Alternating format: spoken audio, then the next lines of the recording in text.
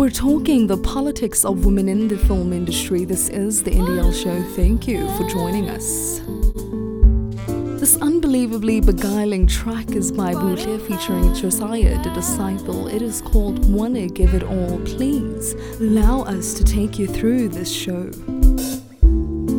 Carry me through the storm, make me feel safe again.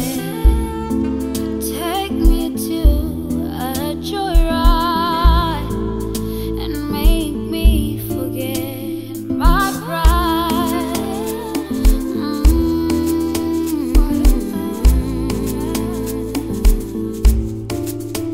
I'm ready. I'm ready. Wanna give it all tonight. I wanna give it all tonight. I wanna give it all tonight. Wanna give it all tonight, baby.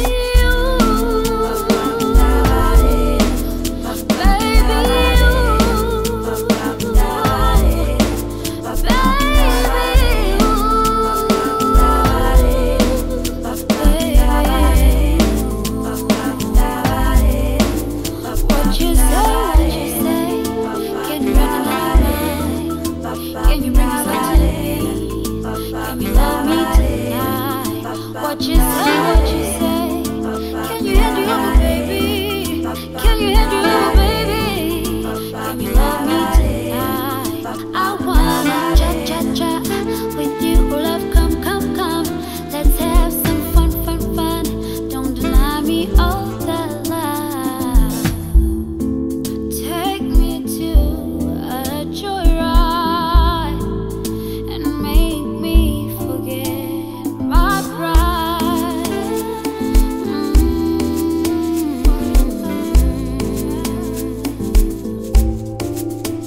I'm ready. I'm ready. Wanna give it all tonight. I wanna give it all tonight.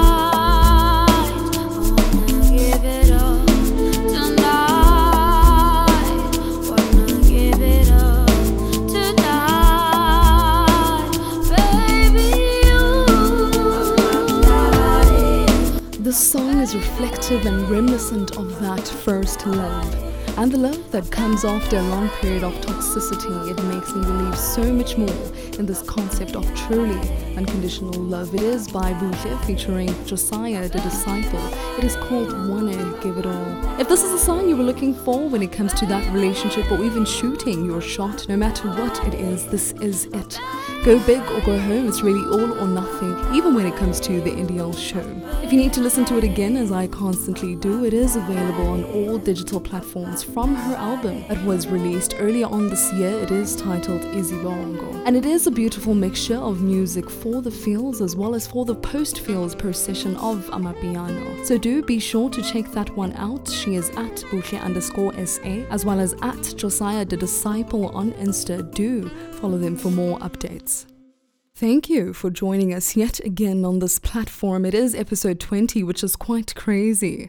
You know, it's so easy to get discouraged. It gets tiring hustling, but life shows you that you have to just keep breaking those boundaries. So whatever your hustle is, I know I always say this, don't let anything stop you. Perhaps take a short break, but don't let anything come between you and that thing. So listen, we have so many songs and content to share with you, so really do stick with us. And don't be afraid to share the music you hear on the show. If there is local music that we need to be aware of, please do plug us. This is what we're about. And while we're here, I just want to thank you on the behalf of myself and the producer of this show for listening and constantly encouraging us to continue with this thing. And if you're not doing so already, kindly hop onto the socials and follow us at The NDL Show. Send us your music to our email, thenDLshow1@gmail.com. Also remember to stream the show on our website on thenDLshow.co.za. And we have sorted out our payments, so when you feel like you have extra coins and you want to, you can donate to the show through the website. moment. Merch is also loading as we speak. We're talking t-shirts, hoodies, sweaters, purely just for you. So keep a lookout. We want to do something exciting for that launch, and obviously we need you to be there. As anticipated, we are talking the experiences of women in the film industry on this show, so do stay tuned. Hi, this is Kanyisa, and you're now tuned into the NDL Show. Coming up on episode 20 on the NDL Show, we talk selectivity when it comes to believing women, local artists signing to international record labels, the unspoken data breach, ghetto hairstyles, and cancer causing gender-based violence in our commentary. And in our main segment, we delve deeper into the politics of women in the film industry with Kitumezi Kali, who is well known as Direct to Kit. All of this coming up. Stay tuned.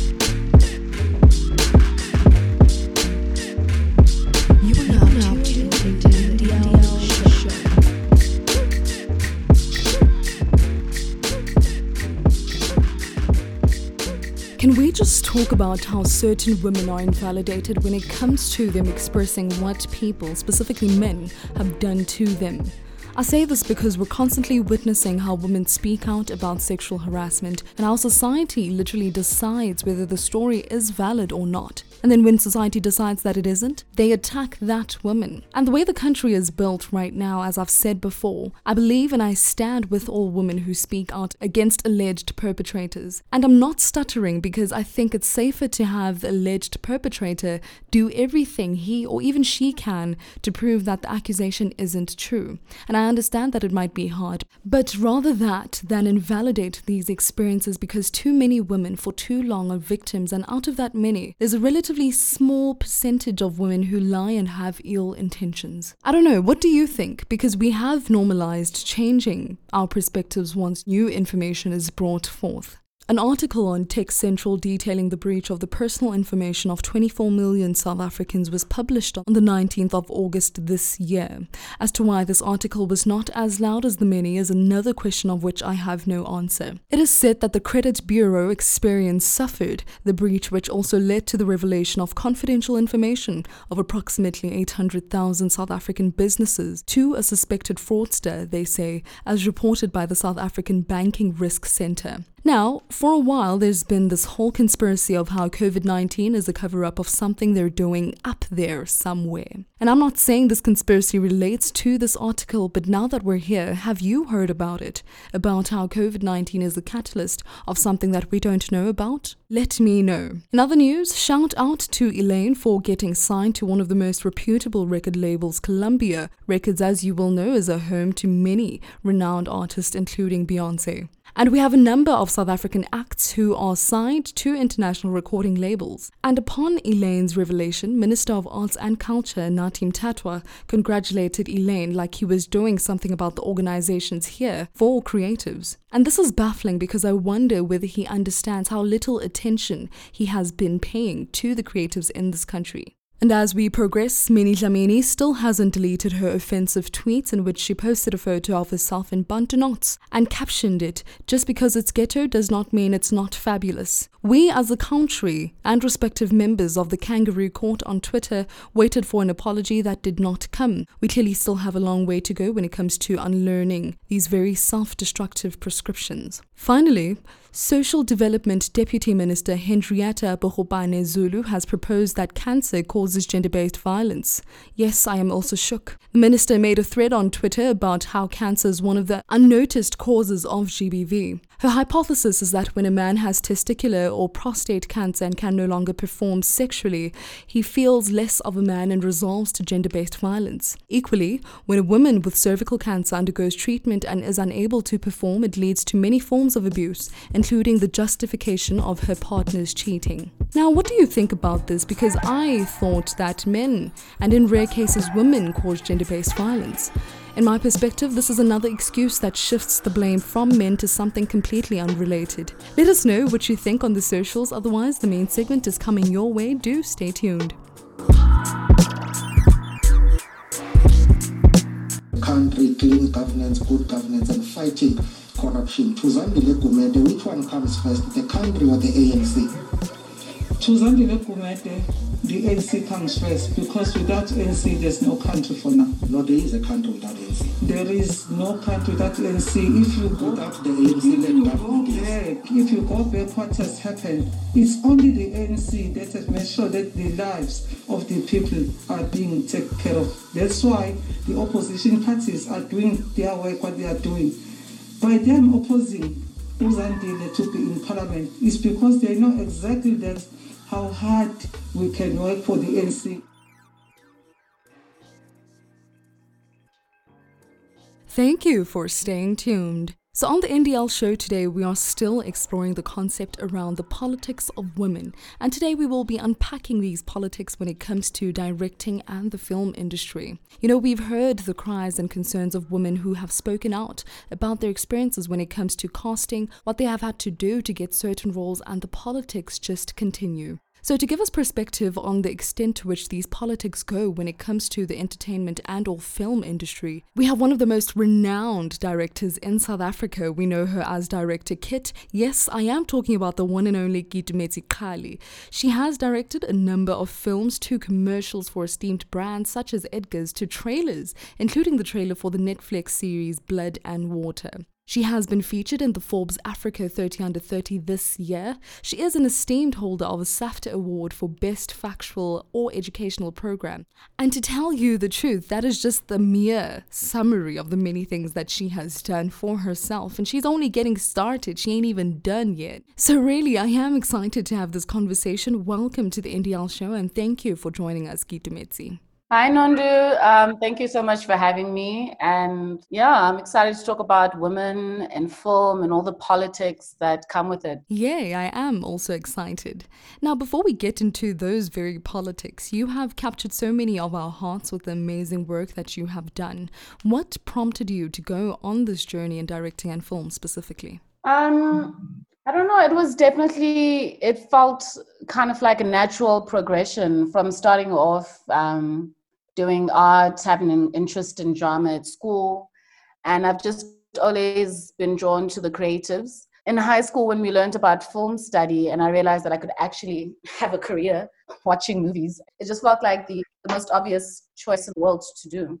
So it's been a passion of mine since I was very young, and I'm very lucky and grateful to have always had a very clear vision of what I want to do, and I've just followed through on it. That is actually so awesome. And you know, when I think of directing, I realize how much potential and creative people are. I mean, you envision something that doesn't necessarily exist and bring it to life. What largely informs your creative process, and what actually happens in your mind in those moments? It's different for different kinds of jobs. There are some jobs where I don't really have a lot of creative freedom, where I have the brief and that it is what it is. But surprisingly, when there's a brief, it's not that I don't really have creative freedom, I just don't have the initial creative freedom. What it then does is that it creates limitations that I have to work within, and that creates a pathway for how my train of thought develops when it comes to creating the vision. So actually, quite often having a brief or something is a really nice way of controlling the creative process, of making it easier. Then the alternative is when I work on my own projects and I come up with an idea, and that's the harder one. That's the stuff that takes a little bit longer.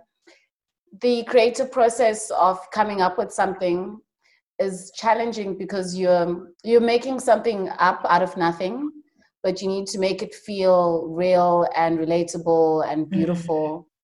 So it is quite a process, and it's always different. Every single time I get on a project, I swear to God, I feel like I don't know what I'm doing. I can completely relate. I know I experience that sometimes, most of the times. And we know that this industry is dominated by men, from producers to directors to cinematographers. How would you describe your experience with the film industry? Is it as predatory as people describe it to be? I mean, yes, definitely it is. I mean, on most of the projects I'm on long form projects, on short form projects, from music videos to documentaries to films to commercials, it's always majority men. And I've had the biggest leaps and bounds in my career because I've had women step up and take a chance on me, or really vouch for me or create a safe space for me to work in. But it doesn't necessarily mean that all the men in the industry are terrible. I've also had a lot of my confidence built from my male colleagues who just see me as a peer, or some who are actually feminists and who see the process and the challenges that I'm going through and who try their best to create a safe space for me.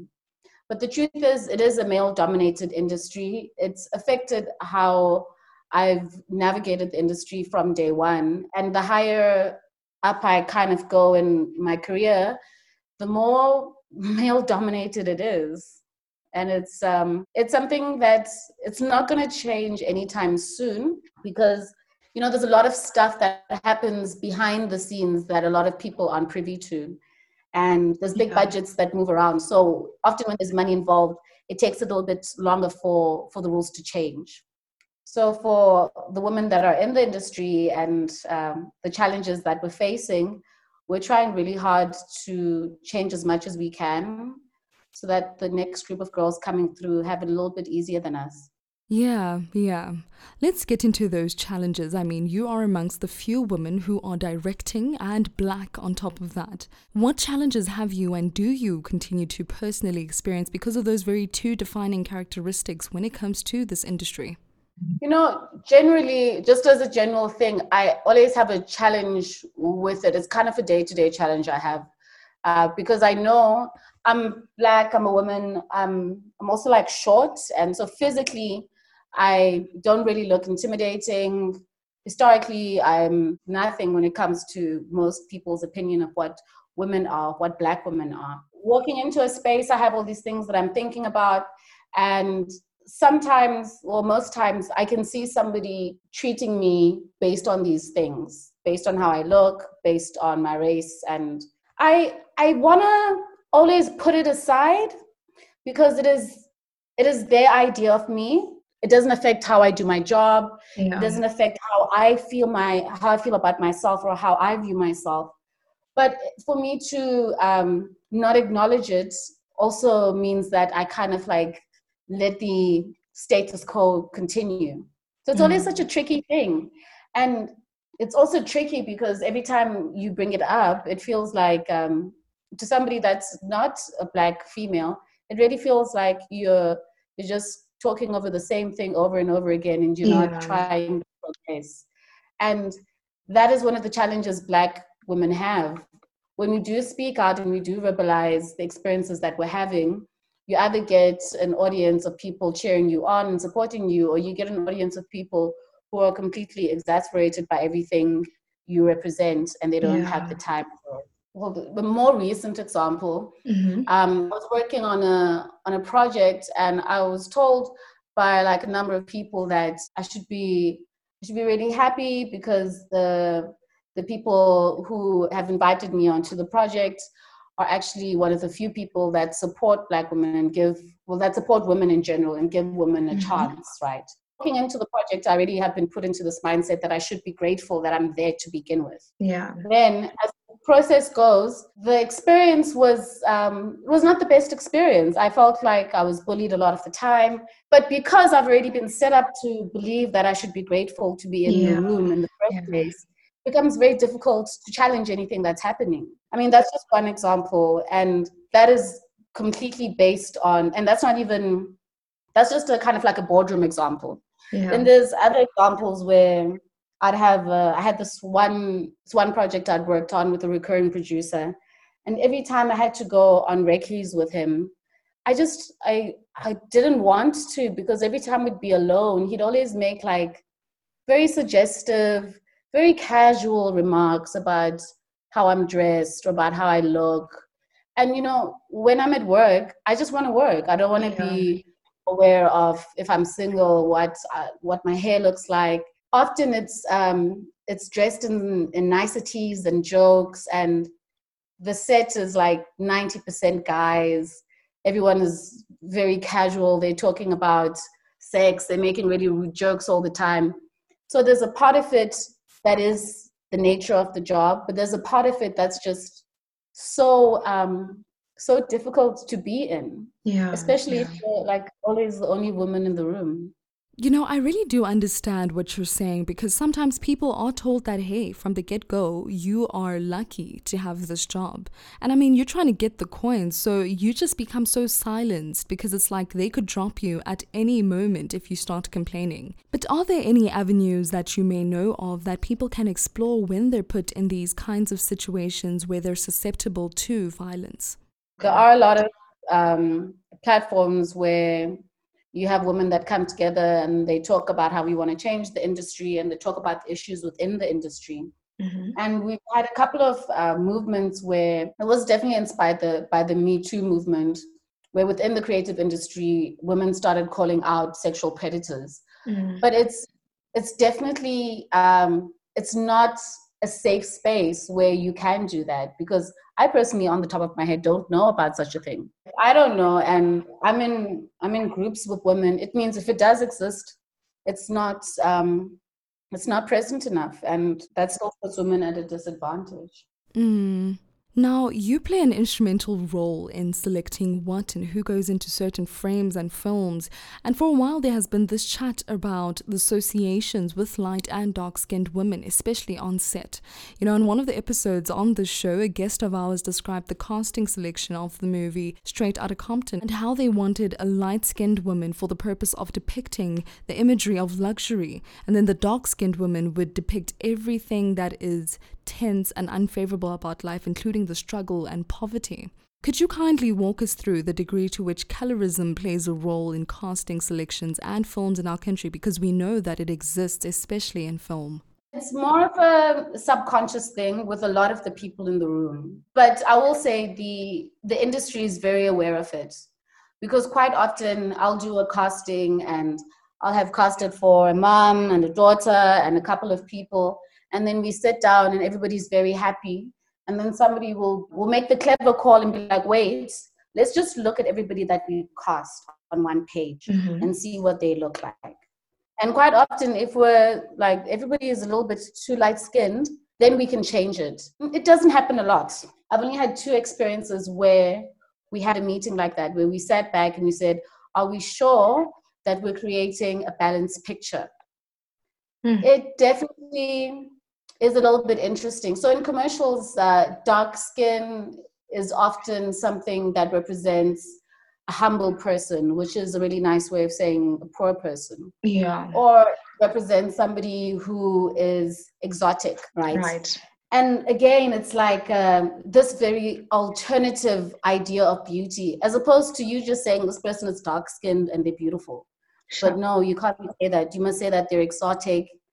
And even how we actually just look at print media and general television in South Africa. When there's a dark-skinned person, there's almost this playfulness when it even comes to how we do their wardrobe and their hair and their makeup. Push this idea that it's not exactly normal to be this dark. It's something that's exceptional or really cool. It's kind of what happened the past couple of years with the industry really having this kind of obsession when it comes to an alternative kind of core, alternative kind of beauty. The direction is usually inspired by what happens in the States. But anyway, to get back to your point, we do have that same issue in our industry.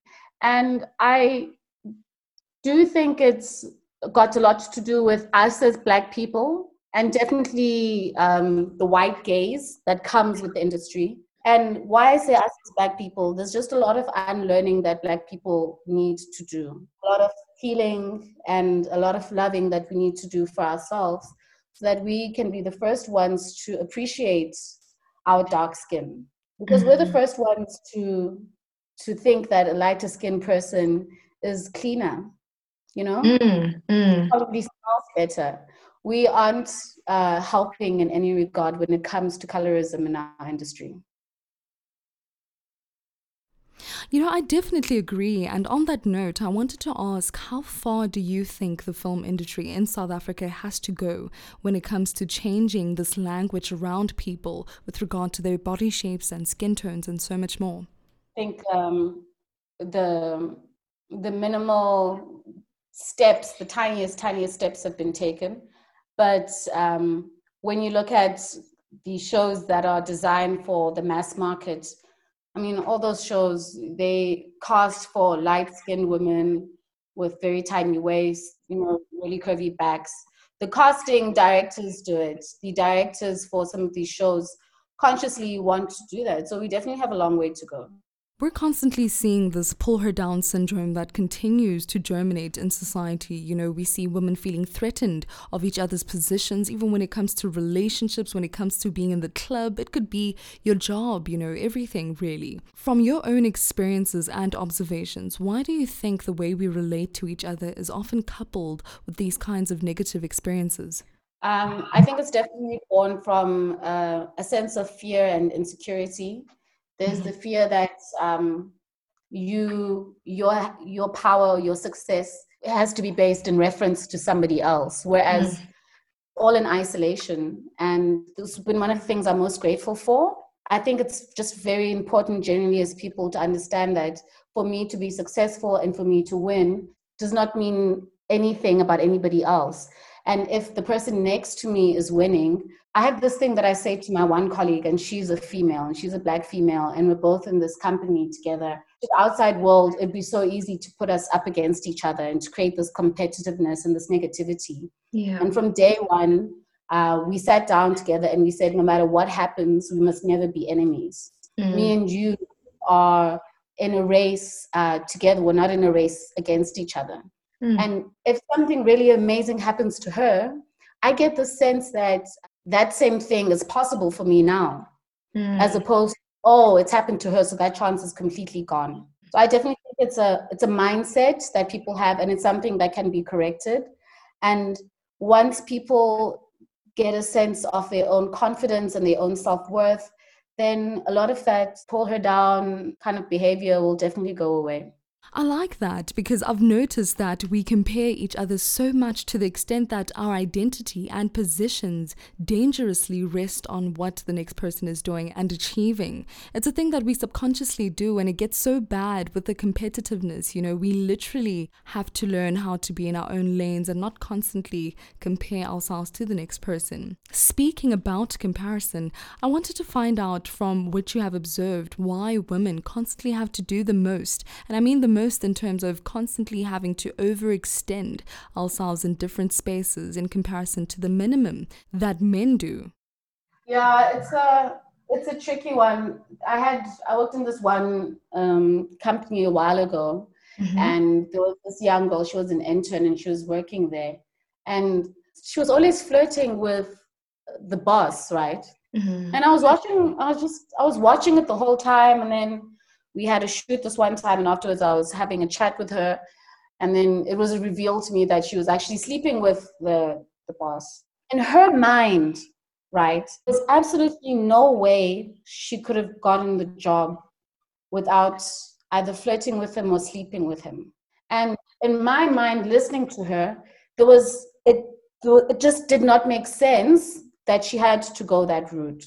Yeah. So I think with a lot of women, we have been put at a disadvantage from a very, very early age. Because in our talking, I realized it's not necessarily something that she picked up when she got to the job. It's something that she's believed about her worth as a woman from maybe when she started her period, or even before that, or when she was a teenager. In that moment, I couldn't really talk her out of it because it's such a deep-seated way of thinking about our value in the world, that our value is based on the acknowledgement of a man. It really did bother me because I felt like she's probably one of thousands of girls who are so clever, who really have no idea that they do not have to do anything like that to get to achieve their dreams, or to get to, to just even get close to achieving their dreams. And it's crazy because we have been doing this for so long, but how long are we supposed to overextend ourselves when it's like that? And then sometimes we overextend ourselves, not even in just in sexual ways. I find myself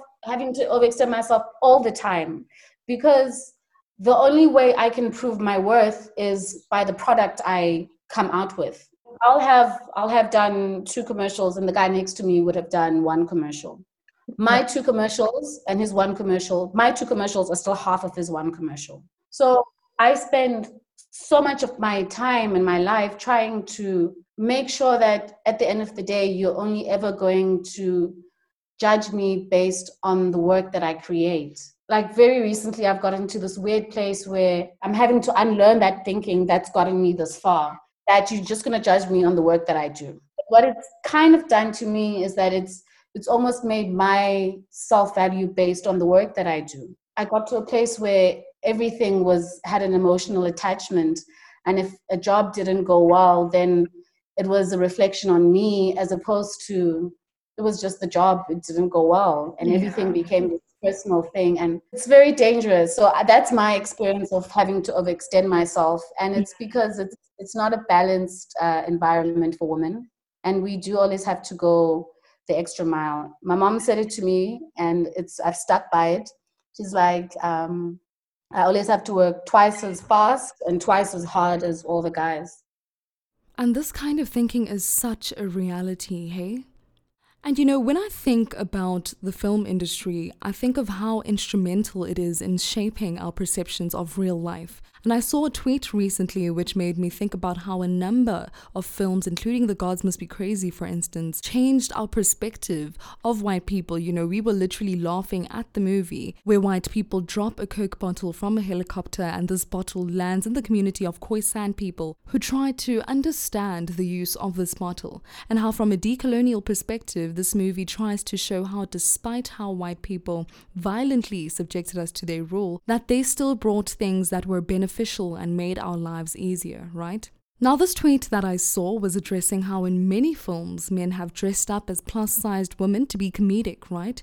We've seen it on White Chicks, we've seen it in so many other movies as well. And this has been so normalized in society to the extent that men think that they can make jokes about women and their weight in real life. And I wanted to know whether you think that this is true and that films have played a role in encouraging these kinds of unfortunate realities for women. No, it is true. They're called stereotypes in general life, and in films and script world, they're called archetypes, where you have these characters that are so entrenched in the ecosystem of a genre. You get comedy films where you're always going to have the chubby best friend who's really loud and really clumsy. Right. And I've been the chubby best friend. I have a chubby best friend, but if that becomes the idea of the woman who doesn't get the love interest, the woman who's second best, that continues to instill the idea to us women on the receiving end of that you have to look a certain way to get the guy. It's our turn as South Africans to create our own archetypes, to create our own characters, and I really hope we do it with dignity, because we've been watching American stuff for so many years. It's easy for us to just kind of copy paste that and do it on this side. Considering everything that we've spoken about, what have you learned that has helped you thrive despite everything? And I mean everything. For every single person, it starts with you. I've had major issues of jealousy and competitiveness, and feeling insecure, and feeling like even when I've won this big thing that I'm not really deserving of it. And the only way I've ever gotten any of those things is by working on myself, physically, emotionally, and spiritually. And then when I'm really comfortable and when I'm confident with myself, it's so much easier for me to support my sister, to support my friend. And even if they're doing better than me, because I'm comfortable with who I am, it doesn't affect me. It's not a competition. It's not a race. It's just all this experience of love and support. So we can never work well as women if we don't have our own sense of self-worth intact. Yeah. And for those who are looking into getting into the film industry, what would you suggest are the best avenues to explore to branch into the film space? You've got to start creating your own projects, first and foremost. And a lot of people will complain about not having equipment. It's not necessarily about having the right equipment. It's about having an idea. And quite often it's actually about finding like-minded people. So that's just step one. Step two is don't judge any experience that comes your way. So often I took jobs that my peers like they just couldn't understand why I was doing this job. Even today, when I talk about some of the jobs I've had with my friends, they'll laugh at it. But I know exactly what I was doing. I had a plan. I took this very weird job that had absolutely nothing to do with being a director, but had everything to do with being a director. So don't judge any experience and work very, very hard. Wow, thank you so much for joining us on the NDL show, Miss Director Kit.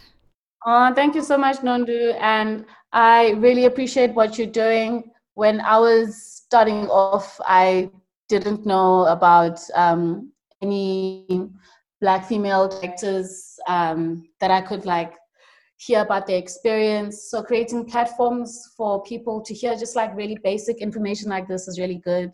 So power to you, and love and support to everybody listening. That was Gitumezi Kali, also known as Director Kit, who has done so much already within the film industry in South Africa. And I really do hope that this has broadened your worldview when it comes to the politics of women. And you know, the thing is, we didn't even go as deep as we wanted to with this series, but we certainly do hope that you are more cognizant of how we have to constantly turn ourselves down, overextend, and so much more because of these prominent ideas and ideals that patriarchy has been so successful in installing. And if I could, I would just focus on these politics because there are so many things that have to change for us. But we will constantly refer back to these kinds of conversations so that we can become a better society. And for me, you know, I'd always be so dumbfounded when I would hear of the experiences of other women that would make me realize that actually I was treated unfairly here.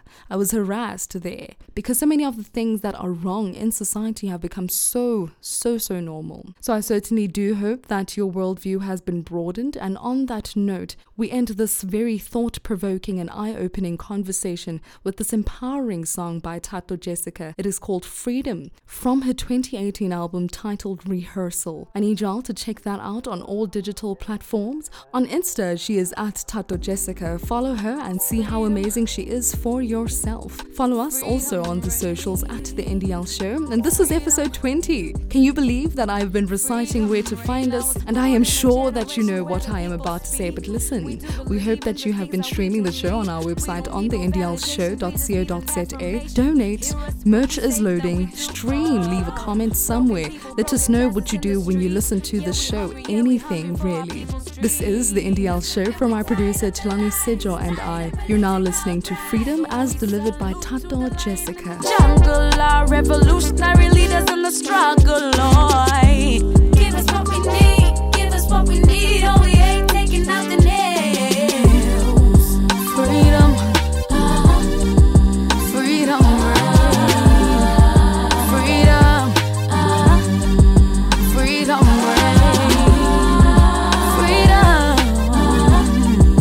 freedom, freedom, freedom. Oh, freedom, set your passion on fire. This is how we're living, yeah, we're living, man, we gotta take it higher.